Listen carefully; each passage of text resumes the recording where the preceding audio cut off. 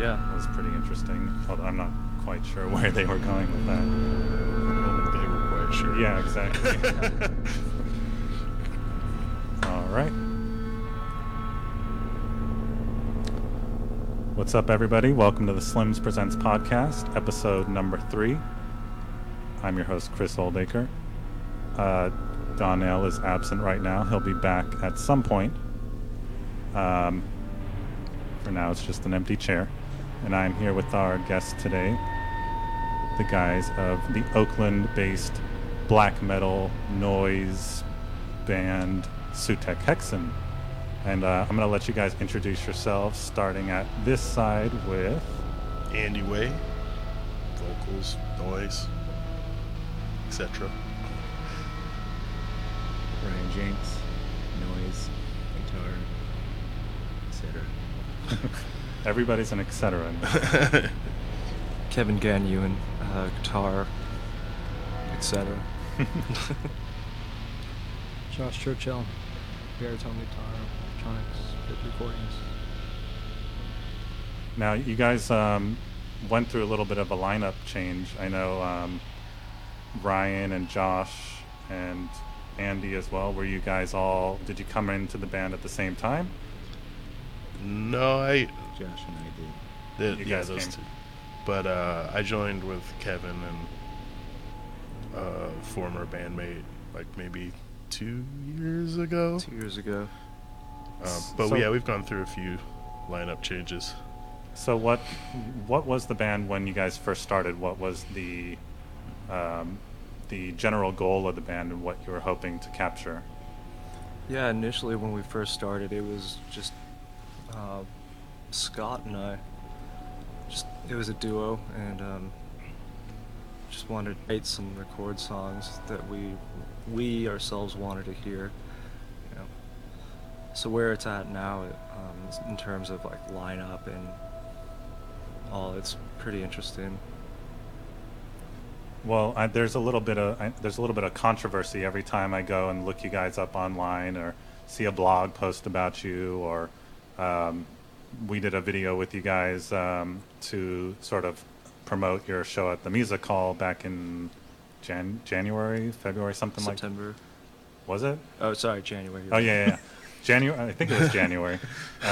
They opened up for Wreckmeister Harmonies and Corrections House at the Music Hall, and we did a promo video, uploaded it to YouTube. I thought it was a cool video. The first fucking comment is somebody running off at the mouth about Sutekh Hexen are plagiarizers and everything is just bullshit and you guys are hacks and et cetera, et cetera, et cetera. But I understand that a lot of this comes from the fact that like one of the original members decided to leave the band. Is that right?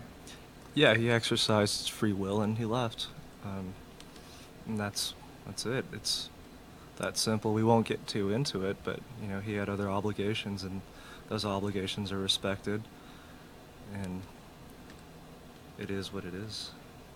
So was it just a kind of thing where you guys had worked on stuff together that once he left, it's like, well, we're not going to fucking scrap all this work we did, like, and he was not cool with that, or what? We had some things to fulfill for some people, and you know, to just say, oh, deal's off, you know. Right. That's not, especially with records.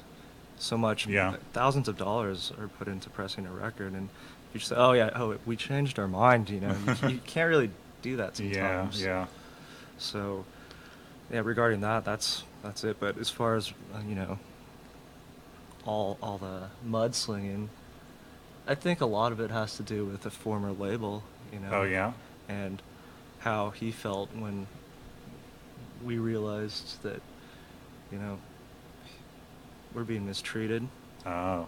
But, you know, who cares? Yeah. Yeah, I mean, shit happens. It's you know? the internet.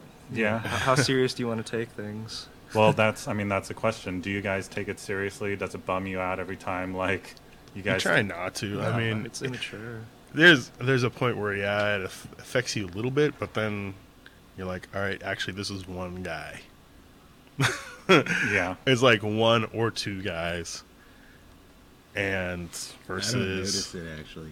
Oh yeah. I've never. I Never barely, seen it. it's usually someone else will bring it to my attention, Right. because I don't pay attention to like all these like chat boards and like look at comments on things really ever. Yeah. You So- can't look at the comments. I wasn't aware of it until somewhat recently. You know, people usually will say, "Oh yeah, did you see this?" It's like, no. Frankly, I don't care. Like, it's not music that we're making for everybody to like. That's And true. it's like, you're either going to like it or you're not. It's not, we're not trying to make popular music here. And, if some people are swayed by random YouTube comments, fine. If that's how you want to live your life, and where some random YouTube comment is going to, like, dictate what you think about people, and, like, then I don't necessarily need you as listening to my music anyways, so... My favorite one so far was, "You guys need to write songs with more structure." Really? It's like somebody, I think it was, I forgot where it was, but somebody was telling us how to write songs. Yeah. Oh, okay. You're right. Well, I mean, I will admit, you guys' choruses are a little bit cheesy. You might want to work on that. But no. That's actually pretty funny. If you've heard Sutekh Hexen's music, it's very atmospheric, very ambient, and really just sort of like a cascading wall of textures. So to complain about the structure of an ambient song is one, pretty ignorant. But do you guys, speaking of the style of music, you guys get labeled a lot as black metal or noise or ambient, but you guys don't really fall into any of those categories. Do you categorize yourself, or is there something you're trying to accomplish that you have a vision in your head, like, this is what I am reaching for, even if it doesn't have a genre name? I think those genres mentioned are kind of, they're just what they Influences. are. Yeah, they're Yeah. influences, and it's a good starting point. But ultimately, the stuff that we put out is the stuff that we just want to hear, without restriction. It's kind of nice to not be categorized. Yeah. I mean, if those are, standpoints to look from, Right. those are good pinnacles, but I don't know. I think it'd be nice if it continues not to be able to be categorized. Stuck in between genres.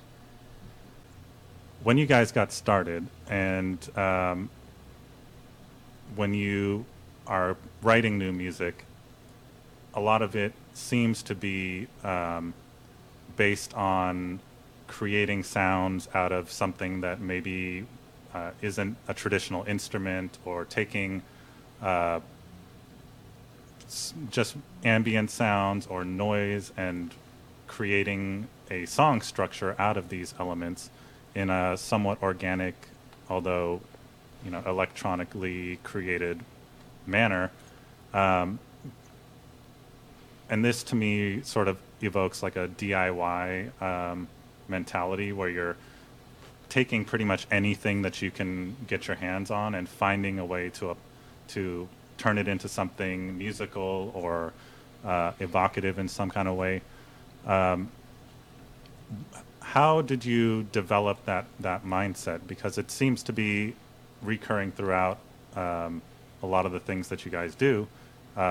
Terminal is a space that you guys practice in. You put on shows there, and it's sort of a DIY venue. Where did this mentality come from, and how do you think it influences the music that you make? Sorry, that was a really long, winding question, but take from it what you will. Well, I think all of us outside of this band are all experimental or noise artists already. So that kind of definitely informs songwriting style and using just our general approach. It's just just using whatever's available, you know, seeing things from different angles, playing. I mean, some of the people I know, they play prepared guitars. You know, a Yeah. guitar is known as just, you know, an instrument, for the most part, an instrument that you strum. But there's so many other ways you can affect it. I mean, look at Sonic Youth, just Yeah. as a more well-known example. Mm-hmm. So it's just having a different approach. But as far as like field recordings, everyday objects, you know, that air conditioning unit over there Yeah. is making Yeah. sound. I mean, that could be musical or anything. You know, it's just being aware of your surroundings and seeing where it fits into, you know, a song. And that seems to be kind of like a theme of the band. We talked at our previous video shoot. We sat and talked for quite some time about a whole range of shit.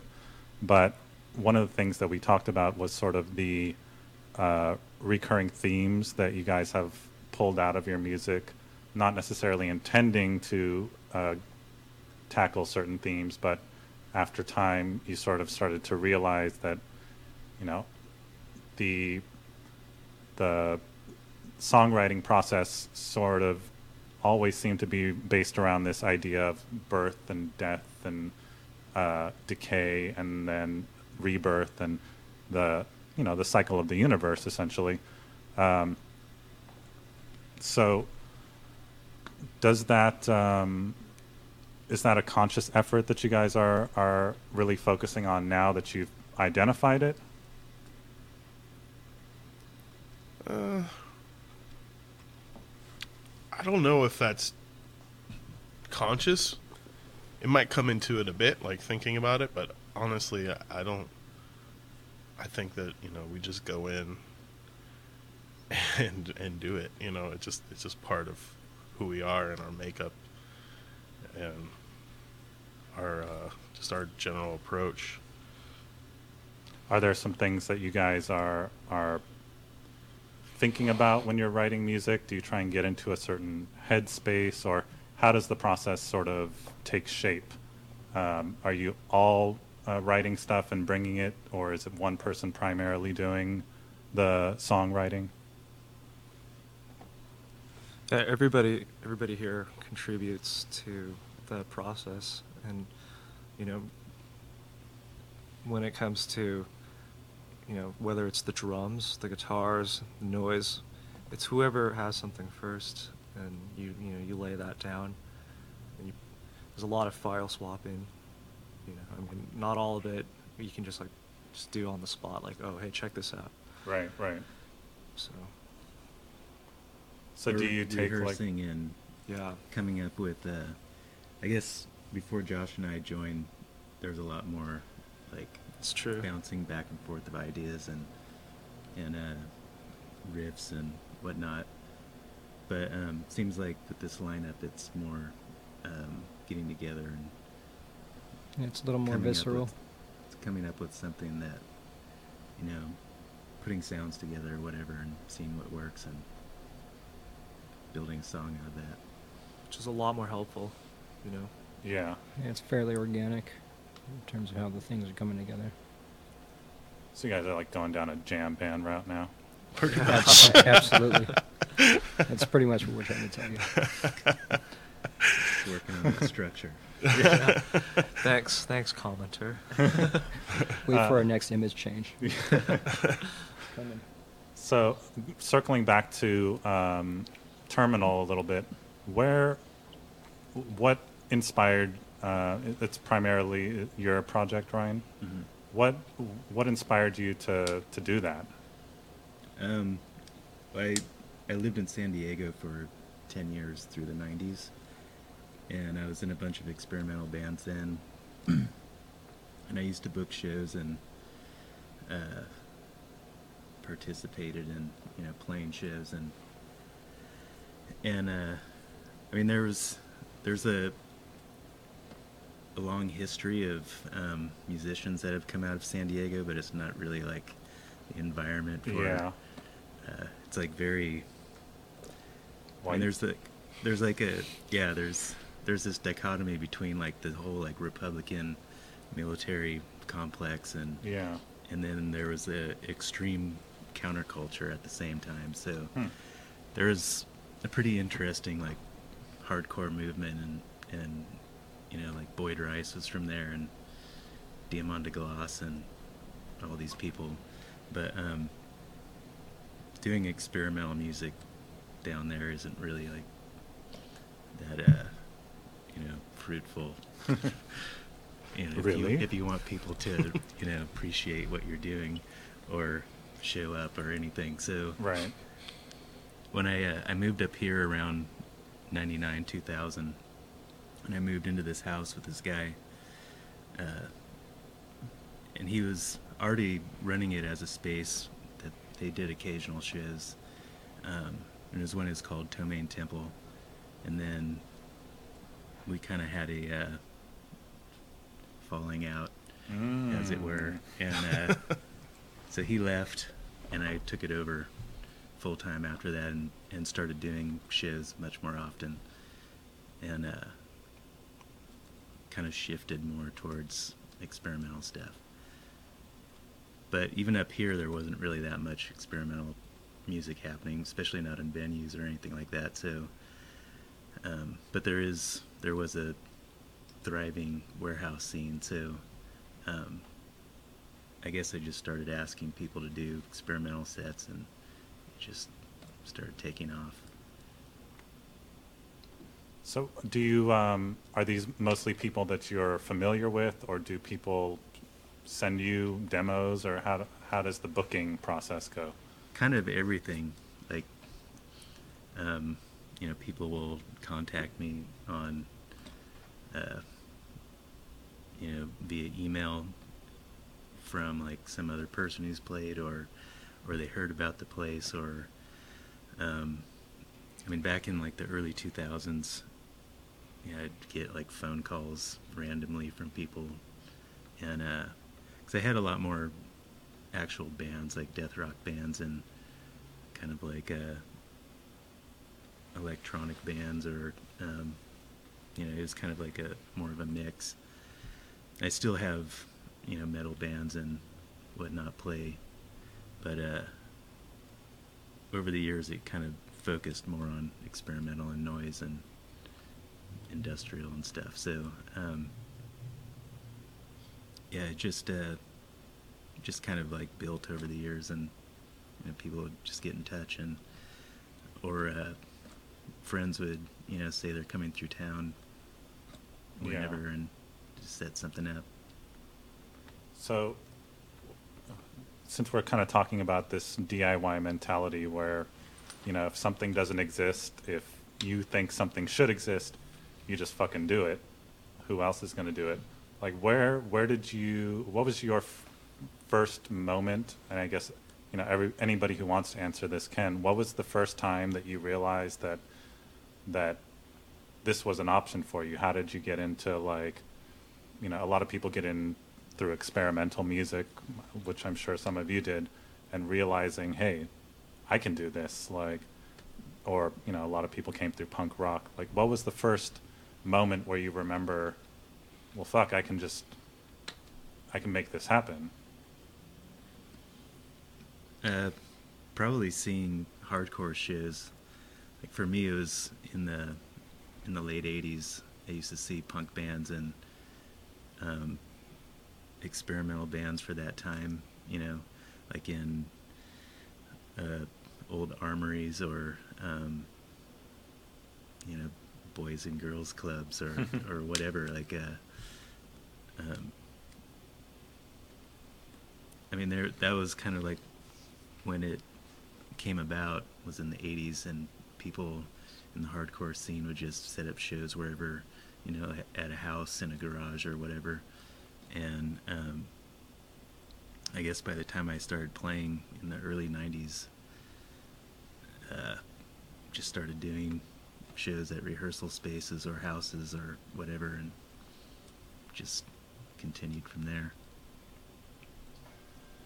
Yeah, the same. House shows.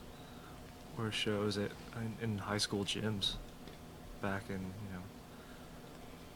the late '90s, early 2000s. And did you guys have like did you take guitar lessons or have any traditional musical background? No, not really. No, Yeah. I still don't play an actual instrument. So what gave you the idea that you could make music? I actually, so, I'd been in a punk band in the 90s, and, but, that I grew out of that.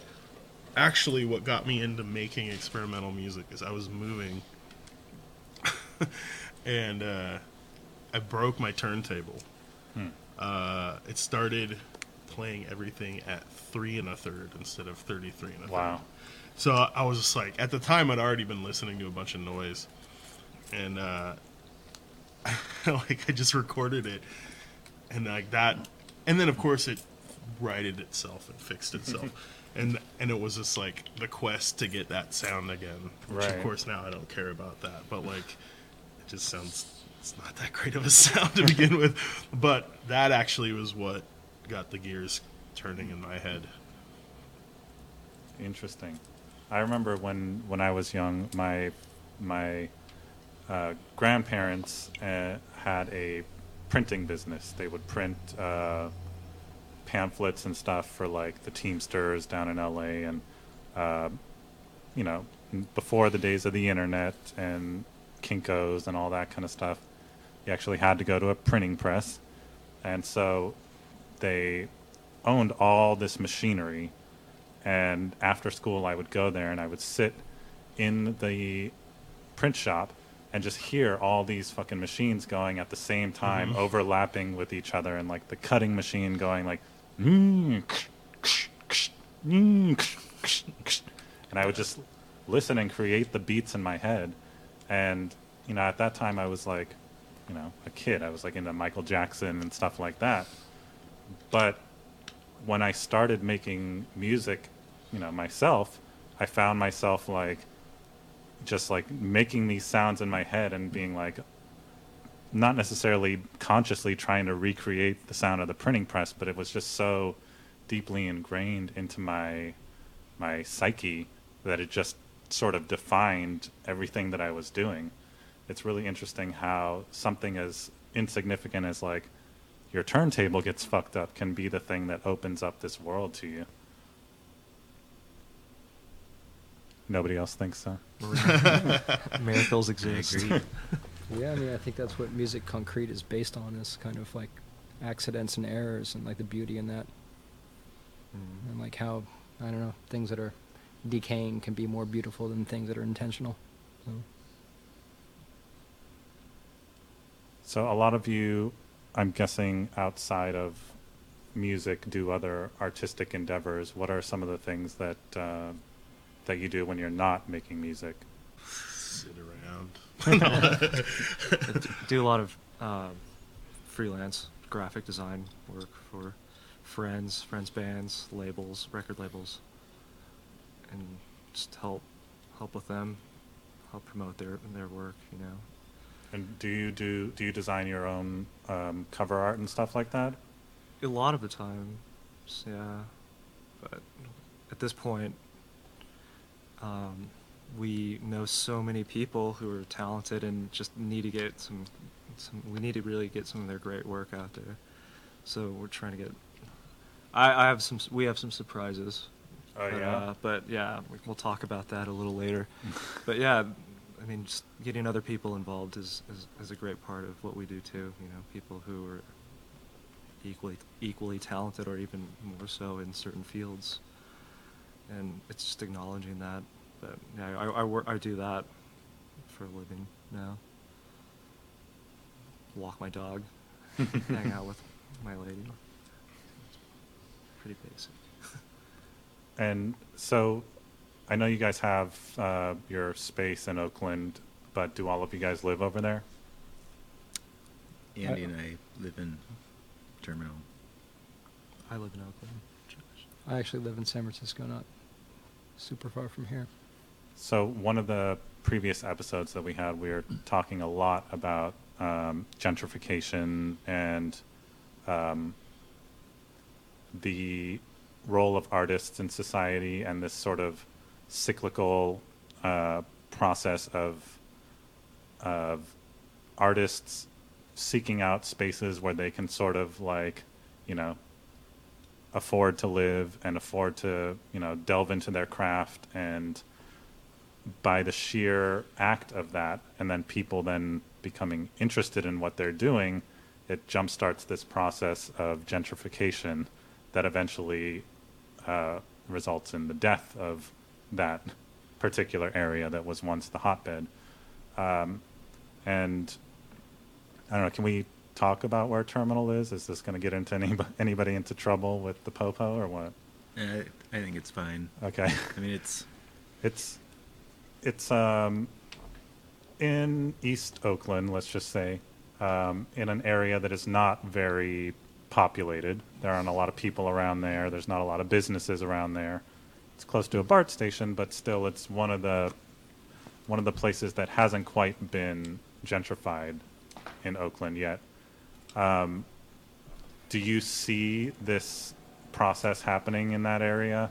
Like, do you see that because the artists are sort of doing all this stuff there, that it's attracting it? It's been there for a long time, though. Like, I think there's been artists in that neighborhood for a real long time. Yeah, for sure. And I think it always goes in waves. You know, this is the second time I've lived in this neighborhood, and it goes in waves of like, it's, you know, just the city in general be like more violent or more peaceful, and it changes all the time. But there's nowhere to really. It's not like the Mission, where there's tons of places to hang out, and it just turns into this like, you know, hipster land. It's like there's nowhere to hang out. Yeah. There's nothing. There's some taquerias. Yeah. And it is pretty desolate. There's it's like not as central as the Mission. Yeah. And it's also you can access it from any direction. More or less. Yeah. Like downtown Oakland, obviously that's easy to get to. There, it's just like, there's not. It's kind of tucked away. And over the last 15 years, I've seen more kind of like artistic types move into the neighborhood, and more girls, which is nice. But it still doesn't feel like it's even close to really like taking off and being, you know, becoming like a mecca of, you know, artists or whatever. I mean, there's a lot more kind of like Burning Man types that I see going to the warehouses that are a little bit farther down from us. But that's kind of it. There's also no galleries or anything down there to like. Well, except for like the like in-house kind of like galleries. People have, you know, but there's no like actual galleries to like draw attention. There was a cafe that opened up for about 6 months or something. Oh yeah. And how'd that turn out? It was nice for a little while. It was about 2 blocks from our house, and didn't it's last, like, you know, though. I think they try, but it's just that neighborhood is. There's, you know, the city's always trying to like gentrify everything. Yeah. But, like there's just certain areas where it's just not gonna hold. It's just, or at least I hope not. So you can't really see it ever becoming totally gentrified? Well, in the late 90s, there was all this talk about it becoming the next Mission, and a bunch of bars came in and then just went under. So, and then I just keep seeing places that seem promising come in, and unless it's like kind of like aligned with what is already established there, it doesn't seem like it really works out. I mean, maybe in a decade or 2 or 3 or something, but I don't know. They're trying to, it seems like the city's trying to push for the Coliseum to become something, but Yeah, That's going to be a rough one too. that is a tough sell. I just don't really see like what that something I think is. it's like West Oakland makes sense that it would Yeah. creep into that because it's so close to downtown and what's going on there. But yeah, I don't know. They got a long ways to go. A long ways to go. Well, do you feel like you're influenced by your environment in the music that you create? Do you think that it is being inspired by the stuff that you see every day or the environment that you're in that part of Oakland? Yeah, it must rub off. I mean, we're right by the tracks, so we hear trains just like barreling through all the time. Yeah, we have the BART in front of us. Yeah, A couple thoroughfares. sandwiched by so just Train constant tracks. roaring all the time. So I 880. guess that makes Yeah, makes that's sense. true. It's hard not to be influenced by your surroundings, not, in a positive way or in a negative way, whatever.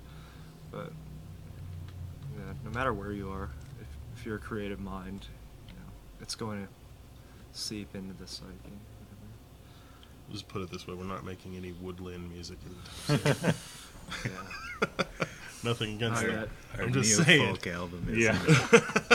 The neo folk jam slated band for album. whenever the area gentrifies. Yeah. They'll start doing a They did just bluegrass put honky tonk. some trees in the neighborhood. And, which and is- a that's couple of nice. them were stolen Yeah, immediately. Stolen trees. yeah, they stolen were imme- just like ripped straight out of the ground and taken somewhere. It's kind of like Wow. that is just how exactly that neighborhood. Huh. That just is everything you need to know right there. I wasn't surprised. Where do you fence stolen trees? Out of curiosity. I mean, I live in East Oakland, but I live a little bit closer to the hills, and we have a lot of people that come from some of the less affluent parts of Oakland to rob people in my neighborhood and the surrounding areas. So do you notice like a lot of crime in your area, or is it sort of Yeah. like Well, we were living right next door to an abandoned house that had several, at pulled, least like, one or 20 two hookers at least living in there. Pulled like 20 people out of there, And yeah, Jesus. it was a meth den. It was a nightmare. and they just had like completely like sunk their claws into the place. Like right? they had decorated,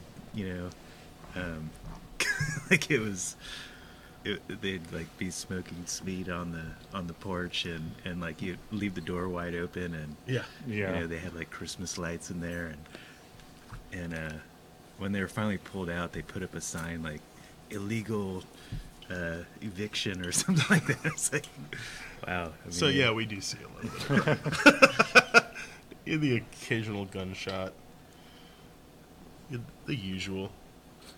Well, we had a gun pulled on us oh in yeah. front of that place. Yeah. I've had a gun pulled on me, not too far. Well, up Fruitvale a bit, but one of the reasons I moved away and then eventually I came back. But that was not fun. But it's a fact of life in Yeah. Oakland. You gotta get used to it in a certain respect. You have to be aware of your surroundings, and you gotta be aware that some shit can go down at any moment.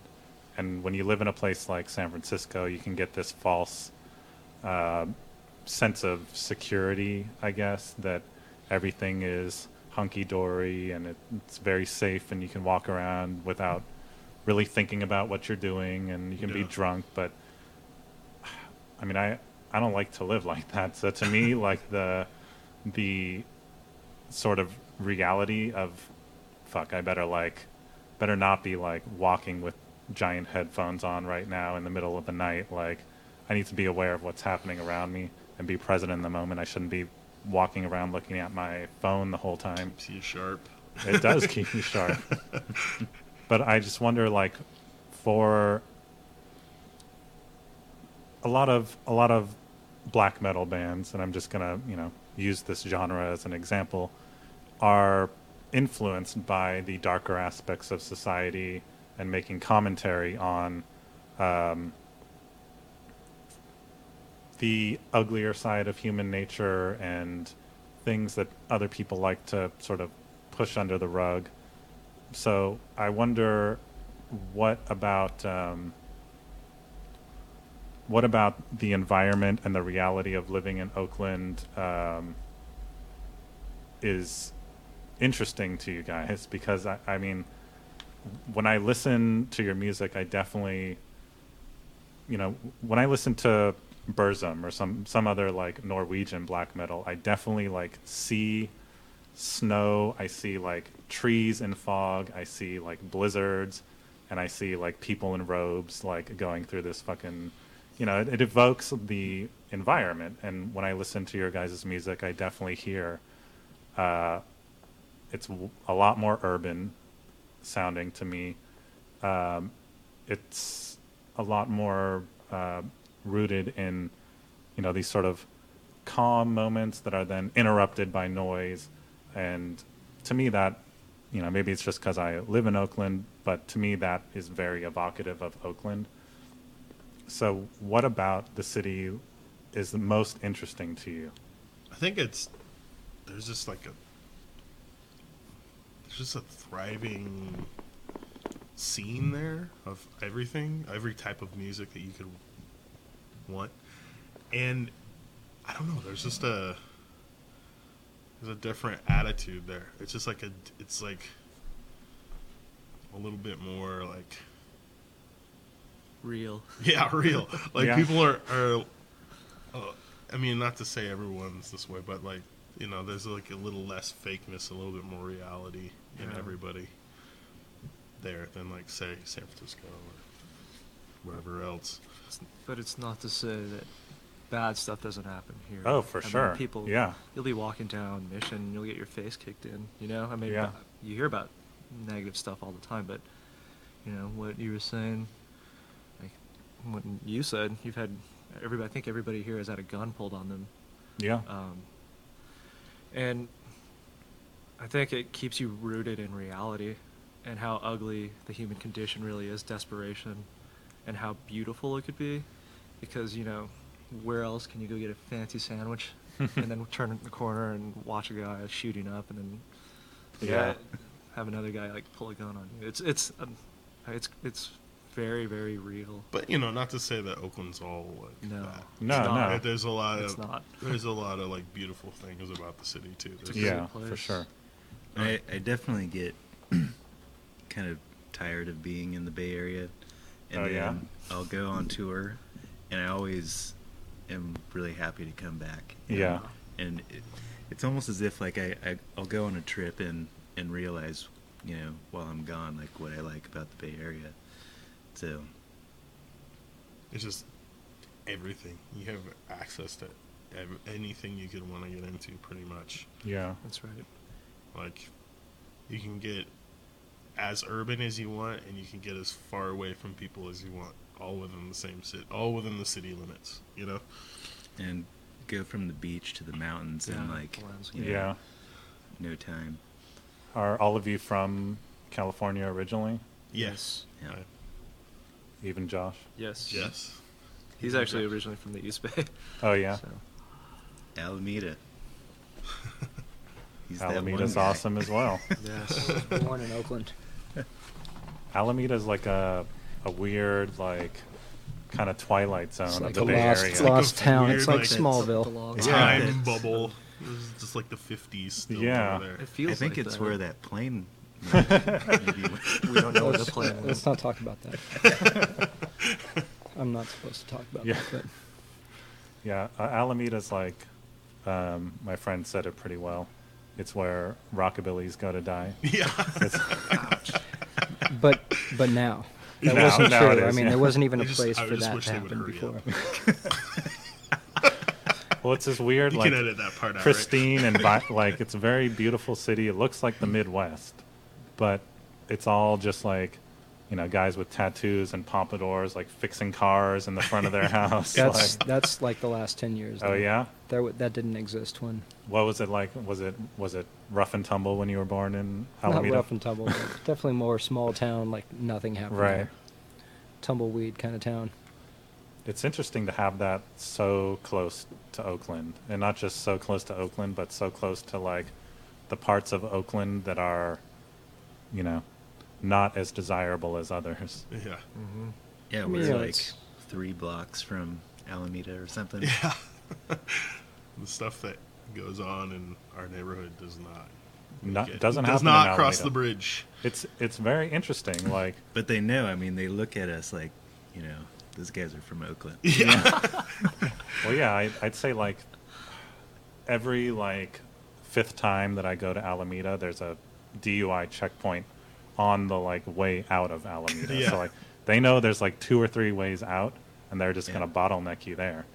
But to me, it's very interesting that you can have this environment that is like very, very, you know, by all accounts, peaceful and quiet and very middle America, right next to what, you know, the general public considers to be one of the most violent cities in the U.S., which I think is not, you know, maybe not a really true statement, but it is an interesting thing that how come it's like this here, and then, you know, like 100 feet of water away, Yeah. it's Wild weird. West. It's a tropical island. It's an oasis sitting in the The bay. estuary, like some kind Yeah. of like magical convergence of salt and fresh water creates. Pure evil resides in the waters of the estuary.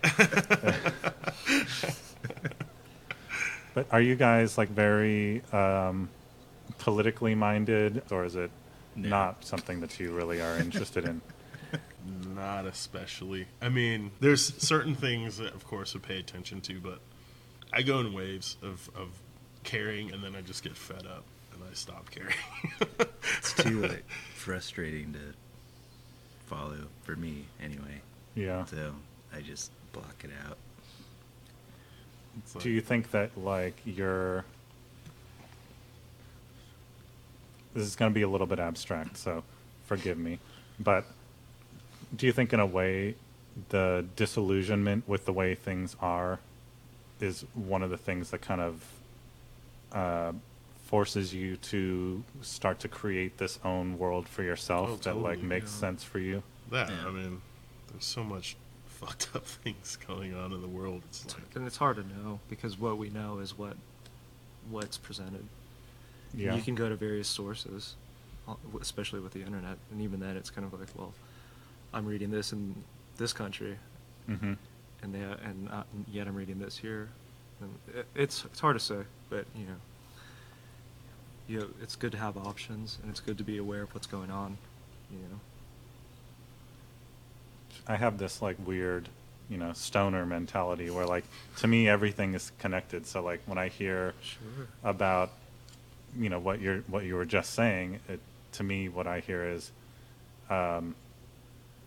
it's basically the same thing as taking something like we were talking about a steel drum earlier, like taking what is a very prototypical instrument for a certain type of music and taking it completely out of context and presenting it in a way that it takes on a different meaning and a different emotional impact.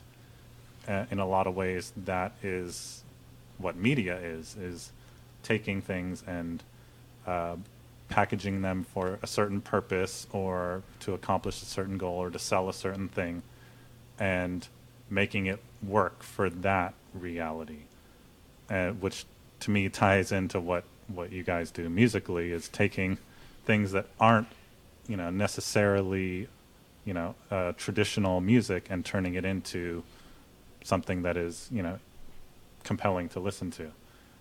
Is this something that you guys are conscious of, is how you are taking things and presenting them to the world and sort of in the artistic sense play with that a lot?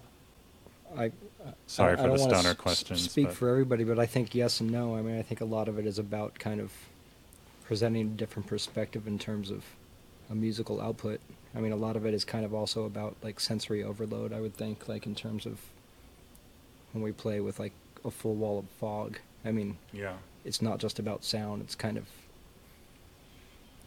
I don't know, it's a very encompassing experience. And I think a lot of it is not just about, it's kind of moving away from the idea of like traditional music and approaching people from a different perspective of sound.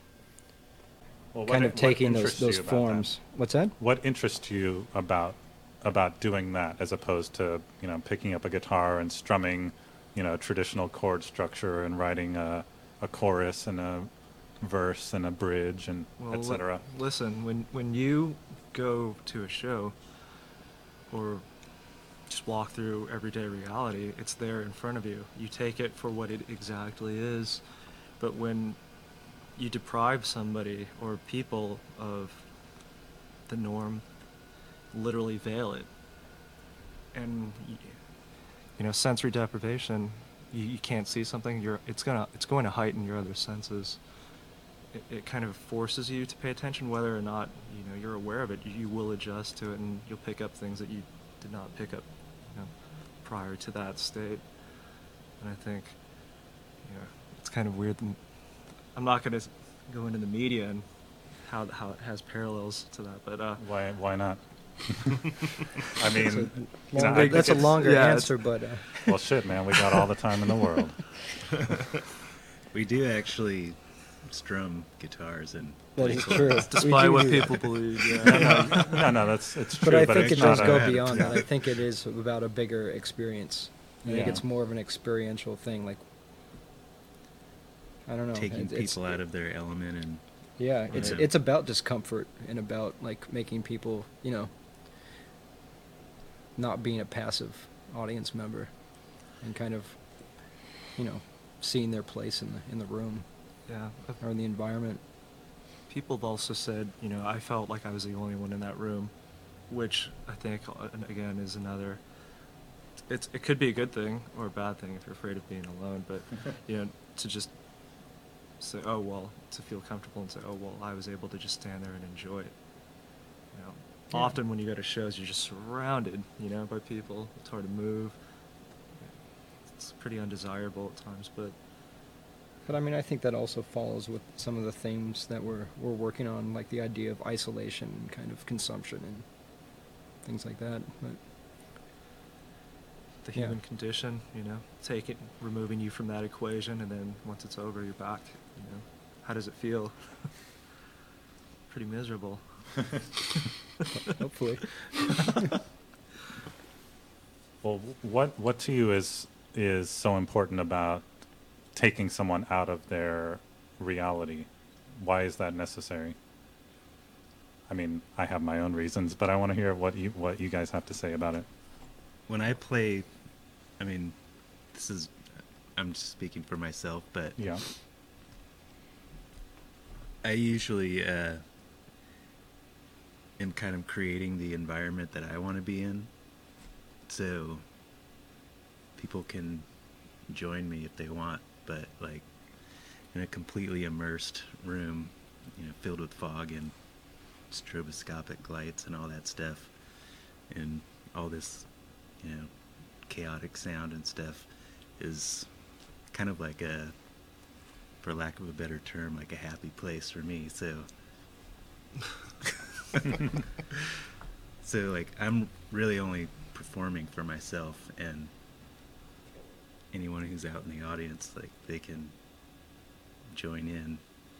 I think it's something we all strive for, is to like be disconnected from reality for a minute. It's just, I mean, that's why we're a culture that's obsessed with media, obsessed with music, movies, TV, art, everything.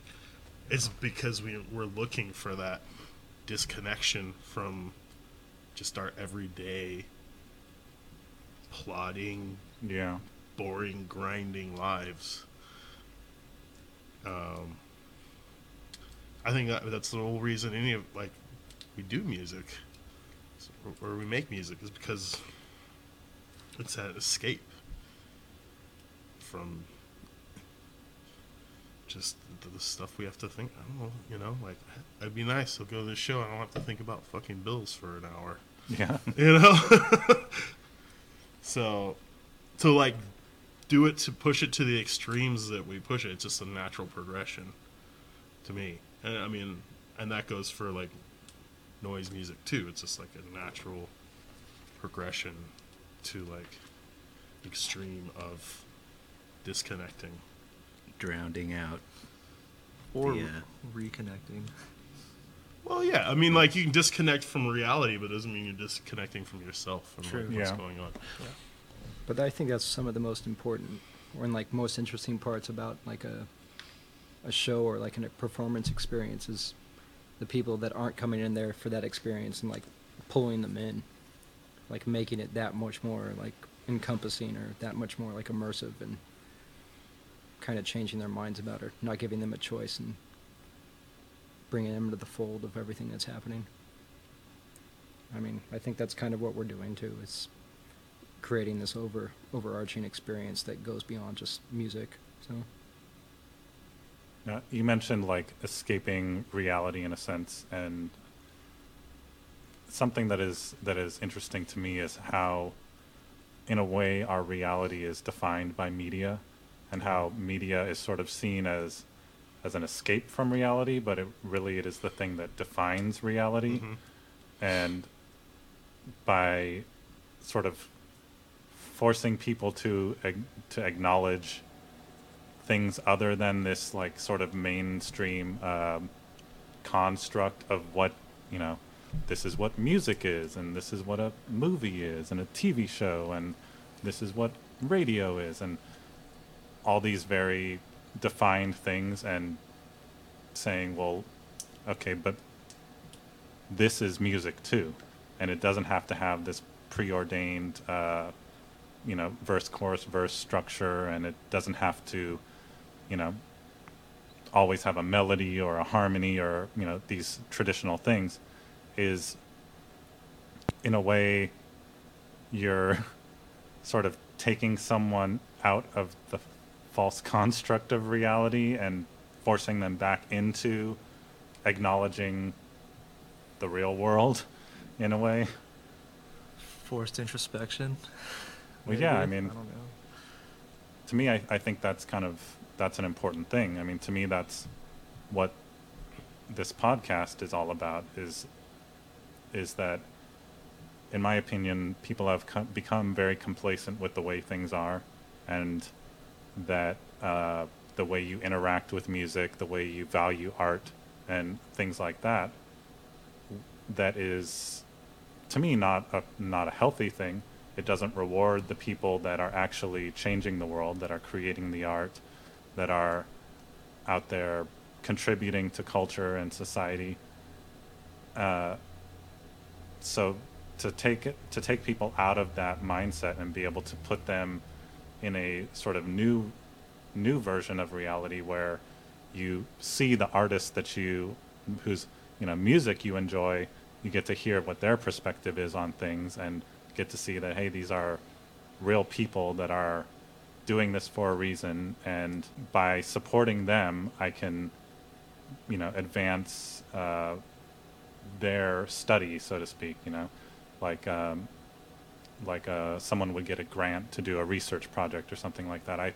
I think of artists as in the same way, that their job is to take culture, pick it apart, and internalize it in a way that they be able to pull away certain understandings and certain perspectives, and then show it back to people so that they can then also take part in that, because not everyone has the time to do that, not everyone has the talent to do that, and it's the place of artists in our culture to be able to do that for people and provide them with this alternate take on reality. So the idea of disrupting the established way of doing things and forcing people to accept it and internalize it the way they would any other thing is, you know, helps people grow and helps people expand their understanding of the world. And I don't know if you guys get this heady about stuff when you're thinking about music, and you're thinking about what ultimately you want to do, what impact you want to have. Is that something that you guys are even thinking about? Like, what print do we want to leave on the world? What do we want to contribute? I definitely think about it. I mean, it's part of the artistic drive to like want to leave a mark, and not like immortality or like whatever like that, or like fame or anything, but to like express yourself in a way that is like, all right, there it is, that's me. So we're probably not going to have kids, so hopefully we'll leave a slew of records. Yeah. Well, where do you think that drive comes from? Because not everybody has it. I think maybe it is like a little bit of like a quest for some like immortality in a way, of just being like, you think about like just, you don't want to just die and it did make a difference whether or not you're here or not. You were just another cog in the machine. I mean, some people are just not happy with that. So, create. Yeah, kind of move out of complacency. Have some sort of shadow or a voice. Whatever that is. Do you guys remember having this drive when you were young? Was it something you were born with, or did you gain it over time? Definitely. Yeah, I think so. I grew up in a very musical family, so it was already just part of the atmosphere. It was just like, oh yeah, that's just the way it is. So, I remember, from a young age, seeing my dad's records and being like, oh yeah, I want to do that at some point in my life. And everyone in my brother and sister, musicians too. I think it was definitely just part of the atmosphere growing up for me. Recognizing that we all have the ability to be creative, and especially if you do understand that you're doing more than consuming and being average, then it definitely gives you an extra drive to get out there and bond with like minds, just make stuff happen. I think that's how it has always been. The people that came before us and the people that came before them, you just don't have a choice. I mean, I don't think it's completely selfless, at least for myself. I mean, it's a release. Yeah. Yeah. It's a way to let out a creative energy and a voice. So all of the artists that I know, and myself included, the act of creating art and the act of doing what we do, whatever that is, seems to come from an internal drive, like you mentioned. It's not something that you really have control of. It's something that is in there, whether you want to acknowledge it or not. But if you don't acknowledge it, it sort of starts to destroy your life. You can't be right unless you're letting that out. And I know that you guys use a lot of occult, esoteric symbolism in your music, and you reference ancient religion and all these sort of semi-spiritual things. Do you think that there is something that exists out there that we tune into, or that sort of dictates how who we might become? Deep questions here. I'll kind of put it into perspective for you. I've talked to a lot of songwriters who write folk music or whatever it is they write, and visual artists as well. that the best kind of songwriting is when it comes to them, and it seems almost fully formed when it's coming to them. And where that thing came from is like a mystery, but they're the conduit Right. through which it's coming through. Do you guys ever feel that that's something that is happening to you? Definitely. All the time. Especially in my solo sets. And that's like the whole goal, in fact, of all my solo sets is to do that. I intentionally don't practice or come up with a set before I come in or before I play my solo thing. So because I want to tap into that. It's the entire goal. And if it sounds good, great, but like... And also that in experimental music, with us and other bands that we do and stuff, we don't necessarily write songs, so a lot Right. of it's open to improvisation and, you could say like channeling that kind of like energy. And because we don't write a set necessarily.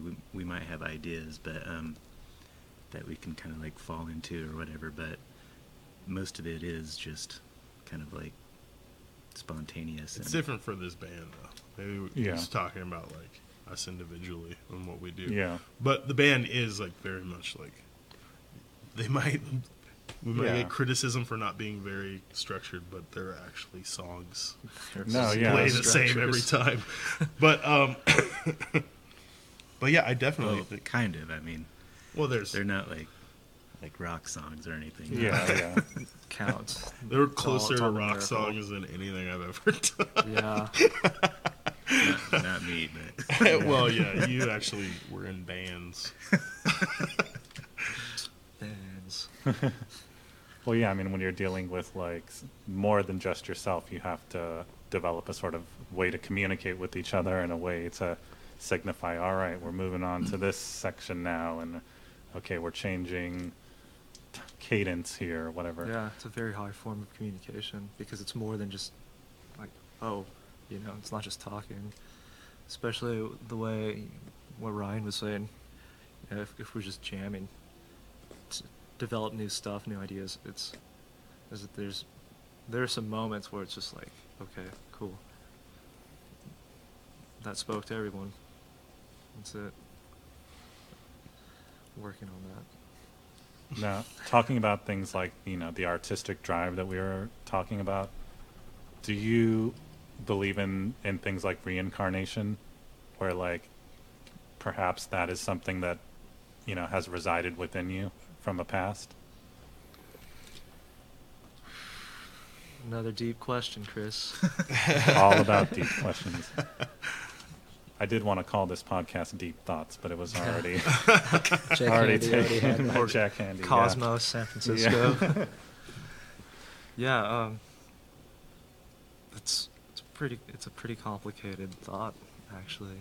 When you think about, if you bring it on a surface level, like where's this bottle going? How many of these bottles are there? And it's just going to be another bottle once it's gone, once it's served its purpose. And how many bottles is it distributing to? I don't know. That's not what I'm saying is the truth, but that's Right. just one. It's one perspective. I don't think that's something that should be approached from a singular perspective either. Who knows? I mean, I think the idea of cycles are definitely like Yeah. thematic. I wouldn't put it Yeah. too specific. And definitely the ideas of life and death and the interactions between them, but I wouldn't say we have a very strong hold in terms of our opinion like on it. So it's, but yeah, those themes definitely influence the work. I mean, I asked these like weird sort of like, deep questions because you guys do sort of use a lot of mythology in your music and delve into some of these sort of occult ways of thinking, and a lot of ancient alchemy and stuff is based on these concepts, and I I mean, at least I identify a lot of that stuff in the music that you guys make. So I feel like it would be interesting to sort of delve into some of these things a little bit, and it's hard to bring them out in our culture the way it exists today. You know, we're talking about it being defined by media a lot, and we've sort of been in the last 50 years or so, we've been living in like a very practical, scientific, material reality. And I see now a lot of people sort of using art to challenge that in a way and take it to another level where and explore some of these things that maybe aren't provable, aren't you can't verify them with the scientific method, but if every musician that I talk to says, yeah dude, I feel like this shit just exists out there and it I'm plugging into it, then that proves it in a way. There's something to that. You can't ignore that, like, all these people are experiencing the same thing. It's like I don't know if you guys are into psychedelics or anything like that, but it's there are certain psychedelics where a lot of people report seeing or feeling the same things, and it gets you to the level where you have to sort of confront that and say, well, there must be something to this.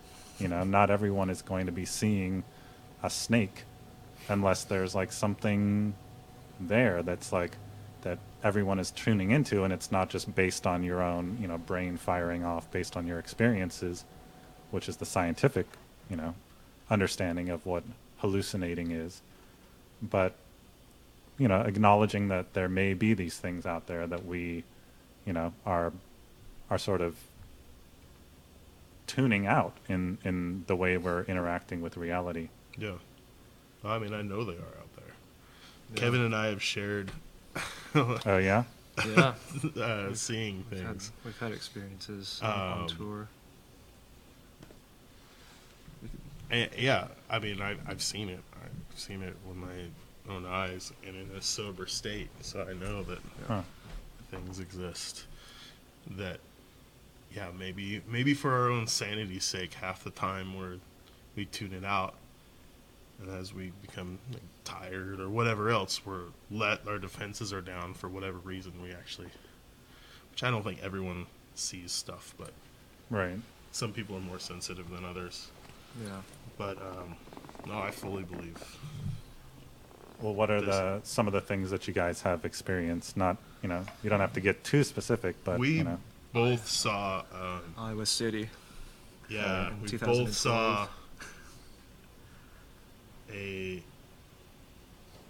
basically like the front of a person, like the outline of a person running across the street several times. It was to clarify, it was like a shadow.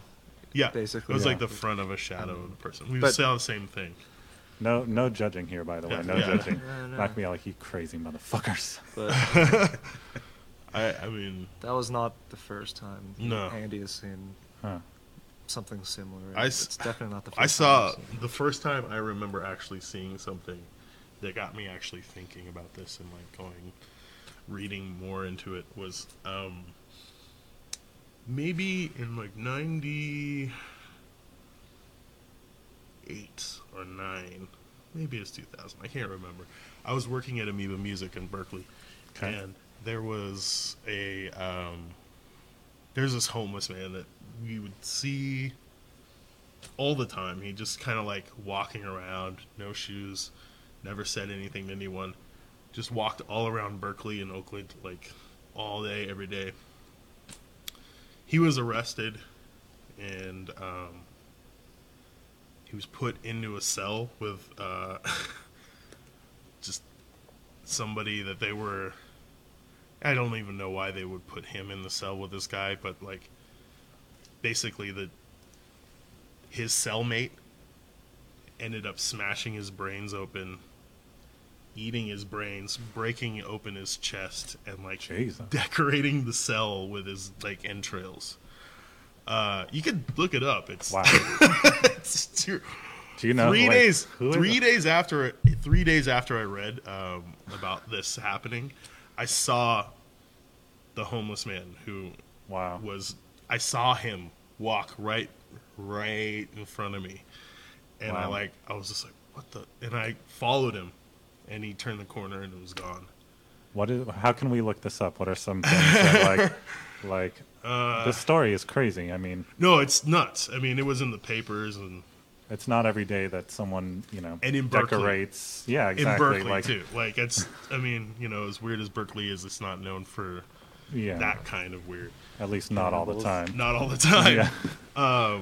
Everything in moderation. That was the first time that actually got me thinking seriously about, like what we are and what happens after. I mean, some people will say, oh, that was just a psychic imprint of him, like walking through. That's something Right. you're so used to seeing. But no, I mean, it was clear as day. And it was in such a violent manner that his death, that I'm like, it makes perfect sense that would happen to me. I don't know. That was the first time I'd seen something that wasn't supposed to be there.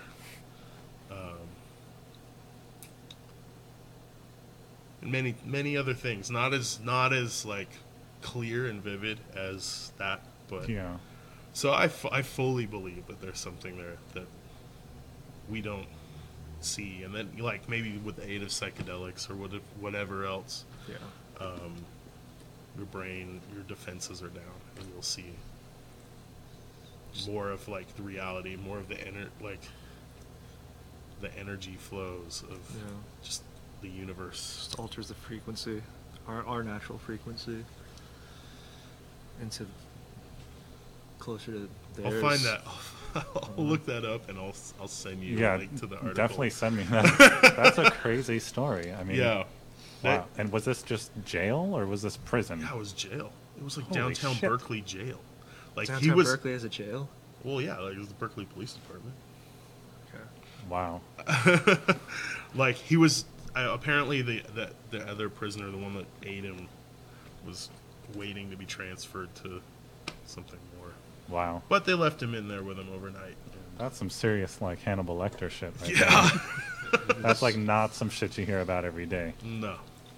Wow. This was. I want to say this was like 98, Wow. 99. But yeah. So when you experienced this stuff and you started looking into it, like what were you finding and what was resonating with you? Like what did you arrive at something where you a point where you were able to say, okay, now I sort of get this, or is it still a mystery? I mean, I think it's one of those things that I'm going to be reading into my entire life. And I get it because I believe it, because I've seen it and I know it's true, but like I don't understand. I don't think it's something we can ever fully understand. Because no one's come back to tell us what happens when after we die. Yeah. But I do definitely, I believe it's more than, people say that you release DMT into your brain when you die, and then all these like visions of an afterlife that Yeah. people get when they are going to die but make it, is just the DMT. I don't know if I don't think so. Yeah. Yeah, I mean that still doesn't explain why people that do DMT, many people see the same thing. Yeah. You know, that doesn't, Heard. still doesn't explain that fact. No. So, And it doesn't explain the fact that I saw someone who'd been eaten walk right in front of me. were you already sort of into the darker side of things at that point? Yeah, you know, I'd had interest. I was, you know, but I think that's what definitely made me more serious about it. It was just like a passing thing. Oh, this is cool, or whatever. Yeah. Like, oh, it's cool because it's edgy or whatever. But then that actually was a turning point for me, of making me actually think about things and take things more seriously, rather than just, you know, oh, like a costume, basically, which is a lot true for a lot of people. It's just like a costume Right. to like believe in dark. Yeah, yeah. But having actually experienced it, and many things since then, yeah, was definitely a turning point. Well, a lot of, you know, you read or hear interviews with a lot of the, like, very occult-focused bands, like black metal bands and stuff like that, that are very into ritual and things like this. Do you guys think of your music as ritual? Are you doing things, you know, specifically to achieve a certain end? Times. I think that's an aspect of it, but that's not the entire intent. I mean, it definitely, like, you know, changing the mood of the room, Yeah. using like heavy sonics and, you know, making you know, like lighting, and that's ritual in itself. Right, That's the whole purpose of ritual in general, is to change the mood of the room to achieve some sort of mental state. I mean, it's rarely what the ritual is. It's more the mental state that you're trying to achieve. And yeah, I think that definitely plays into what we do. Whether it's intentional or not, it's something that we're aiming for, and in a way it becomes the ritual. But as far as like, do we sit around in robes? Yeah, did you bring your robes? That's my bag No, over that's there. not the. It's at the dry cleaners. But I think that idea of like reaching different consciousness with sound and music is, I mean, it's definitely part of it. But I don't think it's the traditional sense of creating a ritual with that. I mean, I think it has an influence, but it's not one and the same. I mean, we heard about some of Andy's experiences. What did any of other of you have an experience that sort of led you into this idea that there is more out there? Well, first, I guess the natural question is, like, did a lot of extreme music comes in the form of rebellion against something? So did you guys come up in like a religious upbringing? Were you... Very much so. Oh, yeah. And I think initially that was part of why I got into like metal and things, was a rebellion against that. As I get older, I care less. But, you know, like, yeah, definitely, like, for me at least, came from super religious family. And yeah, it has a weird skewing effect on you as far as like what you have a knee-jerk reaction against. Which is why, you know, like, it took that instance. Like, I was stern atheist until I saw that. Well, how did you come to terms with that? With the sort of like... It fucked me up. Were It you, like, really fucked me up. calling at the your time. parents like, I'm so sorry? No, it wasn't like that. Because, I mean, for one, they wouldn't, like, they're religious backgrounds, they would have actually thought that you know, either like I was crazy, or that was like a demon or something like that. Right, You know, right. like that. It like, I think it opened up my mind to other avenues other than what I was like brought up with, and then my reaction to it, which was, you know, to become an atheist. But it just like, I think it just brought me back in the center. You know, I was brought up on the far one way, and I went far the other way. Do you still consider yourself an atheist, or? No, but I guess closest would maybe be agnostic, but I'm not really sure. Which I guess is the definition of agnostic. But yeah, no, I wouldn't consider myself an atheist. Did anybody else have like a religious upbringing? My mom's side of the family. Oh yeah. We would, when I was a kid, I remember leaving her aunt's house, and we'd get into the car, and I'd reach my hands in my little coat pocket, and there'd be like Jack Chick comics. Oh yeah. And I'd be like, what the fuck? I don't remember that. Those are This awesome. isn't mine. Those are So awesome. they are awesome. You know, thinking back, I should have just kept them all. But I always, anytime anyone's like handing out chicks, I go to Daly City. Immediately, I'm like, how many It's can you give amazing. me? But I really need to get saved. Just load me up. But just growing up, I had a lot of. I mean, it wasn't like.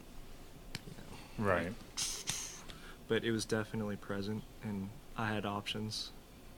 You know, I always feel like my parents raised me right, and that they weren't like, this is finite.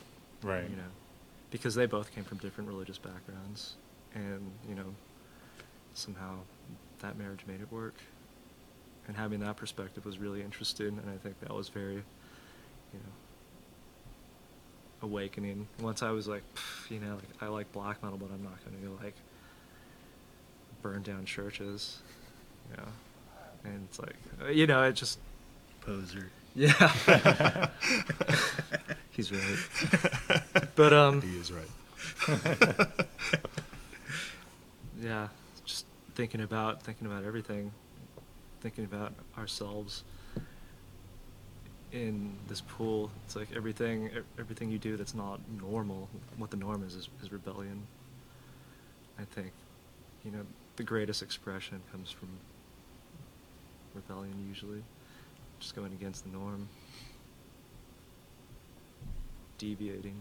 So, but I you know, I never had an agenda against one or the Right, other. I right. just think it's kind of silly sometimes. You know, I like stories. Stories are good. Stories are good. You can't deny that. You know, good values are good. You know, but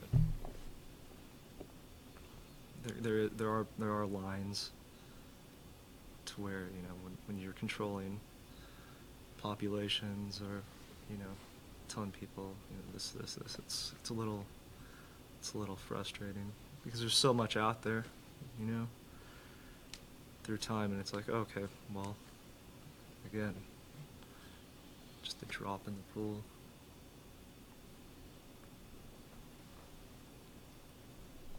Anybody else with some religion in their past? I only ask this because they're, you know, black metal has a history of being, you know, anti, in most cases, Christianity, but really in an effort to sort of regain a lost culture in a way. A lot of the sort of pagan areas that, you know, had a very deep spiritual religion that connected them to the earth and the spiritual realm and all these things that, you know, we're kind of, you know, playing around with in this conversation, that there's this sort of drive to get back to that. And seeing Christianity as the thing that like tore that away and imposed this false construct, and using the music and the spectacle around the acts that a lot of people were taking, a lot of the church burnings, the corpse paint, and all this stuff, like, you know, is meant to shake people out of that mindset and really present like a counter to that challenges it. But it's interesting to see the ways that's very overt, you know. But I think for American culture, it's a little less overt because it's not one thing being dominated on us. We have, you know, a diverse enough culture that it's sort of an amalgamation of things being sort of dictating Something like to us. Christianity is like, Oh, for sure, yeah. pretty much the big one that's being shoved down our throats. Yeah. But what's different here, as opposed to say like Norway, obviously, is there's no indigenous one religion that was Right, crushed yeah. underfoot. You're just gonna like, Well, those people aren't, you know, a significant enough, yeah, you know, majority or even minority to assert that past religion. right. But things like Native American spiritualism and Mhm. things like that did exist, Yeah. you know, previously, and that was a lot more like the pagan religions of Norway and, you know, that sort of northern area of Europe that seems to be a hotbed for this specific type of reactionary art in a way. It's interesting to see how things are different when it coming from a different cultural perspective.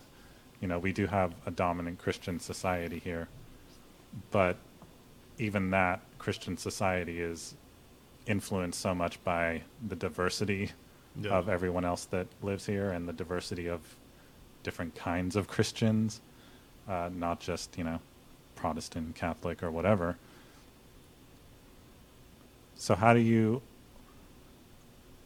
guys come to terms with the fact that you're dealing like in this sort of, you know, somewhat spiritual realm in a way, and how that connects to, you know, religion, in the sense that most people, when they hear about spirituality, they think of a religion, whereas, you know, I think everyone here can kind of agree that spirituality is something different than organized religion. Is it something that you are reacting to, this dominant, you know, society? Yeah, I mean, I think all of us in a certain way are reacting to that. Whether we are intentionally doing it anymore or not. I mean, I know initially that was at least my motivation. Now it's just kind of become part of the landscape. But Yeah, I mean, I didn't really have to, I wasn't being forced into going to church or anything like that. Although I did live all around the Pacific Northwest and Utah, which is like Mormon and predominantly. And so, I mean, I had to deal with it, but it wasn't really anything that was, you know, crammed down my throat or anything. So, I mean, I obviously wasn't very into Christianity, and I experimented with psychedelics and whatnot when I was younger, and maybe still do, but and yeah, I researched a lot of like Eastern mysticism and spirituality and whatnot, and just kind of came to the conclusion that everyone wants to know what's going on and try and put some kind of like context or significance to this whole reality or life or whatever you want to call it. And I mean, that's good. I don't really feel like I need to go to a church to express that, or I mean, it could just be sound or ritual or whatever. Yeah, I feel like it's less about reacting to established religion than it is about exploring other types of spirituality. I mean, it doesn't have to be one or the other. I mean, I think there is a lot of, I don't know, maybe shared interests in terms of like paganism or just like other kind of undefined spirituality, but it doesn't have to be one or the other. It doesn't have to be like in contrast to something or in conflict to something. I mean, getting back to, I mean, it ties in, but, you know, we have to also realize here that black metal was started by a bunch of suburban teenagers who were angry. It was basically punk, but Yeah. with a different twist. Yeah. So they did that work, and it was effective, you know. And again, you know, we are not a black metal band. We are Right. influenced by black metal. And I think the ideas from that influenced me from you know, that period and that genre. I mean, it's a lot more important to me than, you know, what the original message was. Like, you know, again, I mean, I don't have an agenda against Yeah. anybody here. Well, but I like to think that we kind of represent maybe just the more philosophical side of you know, those deviations, and just an evolution, a continual evolution of results.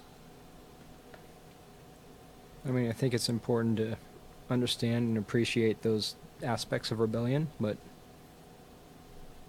you don't have to be associated with what that actual rebellion is. Mm.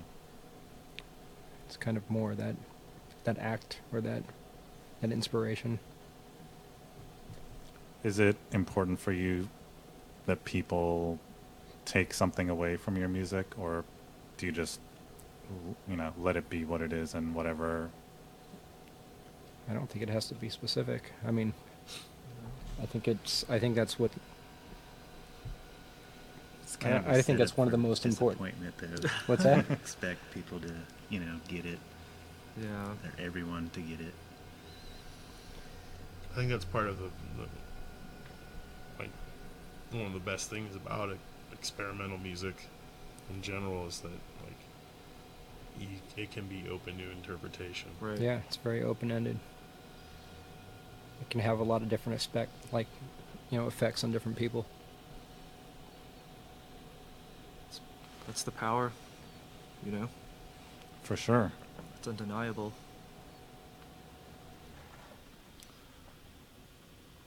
Well, I think things are winding down a little bit here, so I am going to roll into some trivia, and then we will cap off this episode. We've been going for an hour and a half already, so we definitely put in our time. I want to thank you guys for coming by and taking the time on this Tuesday evening to come and chat with us about all kinds of craziness. So for this week's trivia, we're going with a metal theme.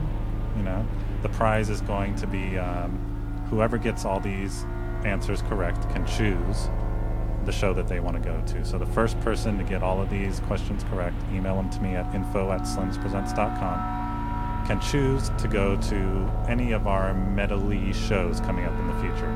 So we've got Ohm at GAM on 4/16. We've got Mono at GAM on 5/2. Mono is not really that metal, but sometimes. They're an awesome Japanese sort of post-rock, you know, abstract band. They're definitely an awesome band, so if you like Sutekh, Hexen, I think you would probably like Mono. I don't know. It's an assertion, but you know. No surprises. But we also have Iced Earth coming up at Slim's on May 3rd. Nile, that same, and Shio. So that's April 18th. Minus me. Well, yeah. He'll be in Europe. I'll be You're overseas. going on tour. Mm. Why don't you tell us about your because you know we have millions of international listeners to this podcast. So tell us about your European tour. I'm embarking on a solo tour, just as my name, and I'll be flying into Milan and playing Bologna, Venice, Barcelona, Berlin, Vienna, Budapest, Athens, Naples, Rome, and Milan again. That's a badass fucking tour. Not bad. So, And Andy, you got something going on in Puerto Rico? Oh yeah, I'm doing 3 dates in Puerto Rico, early May. I can't remember the dates. Where can the they city find- now, and one's in San Juan. Where can they find that information? If you look at my Facebook page, AC Way, yeah, that's probably the best place. All right, last chance to shamelessly promote something. You guys have a new record that you're working on. Yeah, we just finished the final mixing for a live recording, a live collab with our friend Thomas. The project is Trepanderings Wichelen, and it was a live recording from the Stella Natura Festival that happened cool. in 2013. So we're having that released in a couple formats. So that'll be out shortly. Hopefully before we leave for tour in the end of May and June. We'll be throughout the West Coast. So that's happening. And Do you guys have dates lined up already at venues? we're playing, what's confirmed so far that we can actually talk about right now is the Debacle Fest in Seattle. Cool. So that will be 5/31. So be sure to catch that. There are a lot of good bands that will be playing. and a new club in Portland, the Dynasty. Okay. That'll be June 1st. The rest is being. Then about TV 2 out. weeks later, we'll be doing the south half of California. Nice. So a whole West Coast tour. Yeah. What's your website for people to go to? SutekhHexen.org. All right. Classy organization, that's Sutekh Hexen. We're all about class. So thanks again for tuning in. We'll be back again next week with a new guest. Thanks for tuning in. Good night.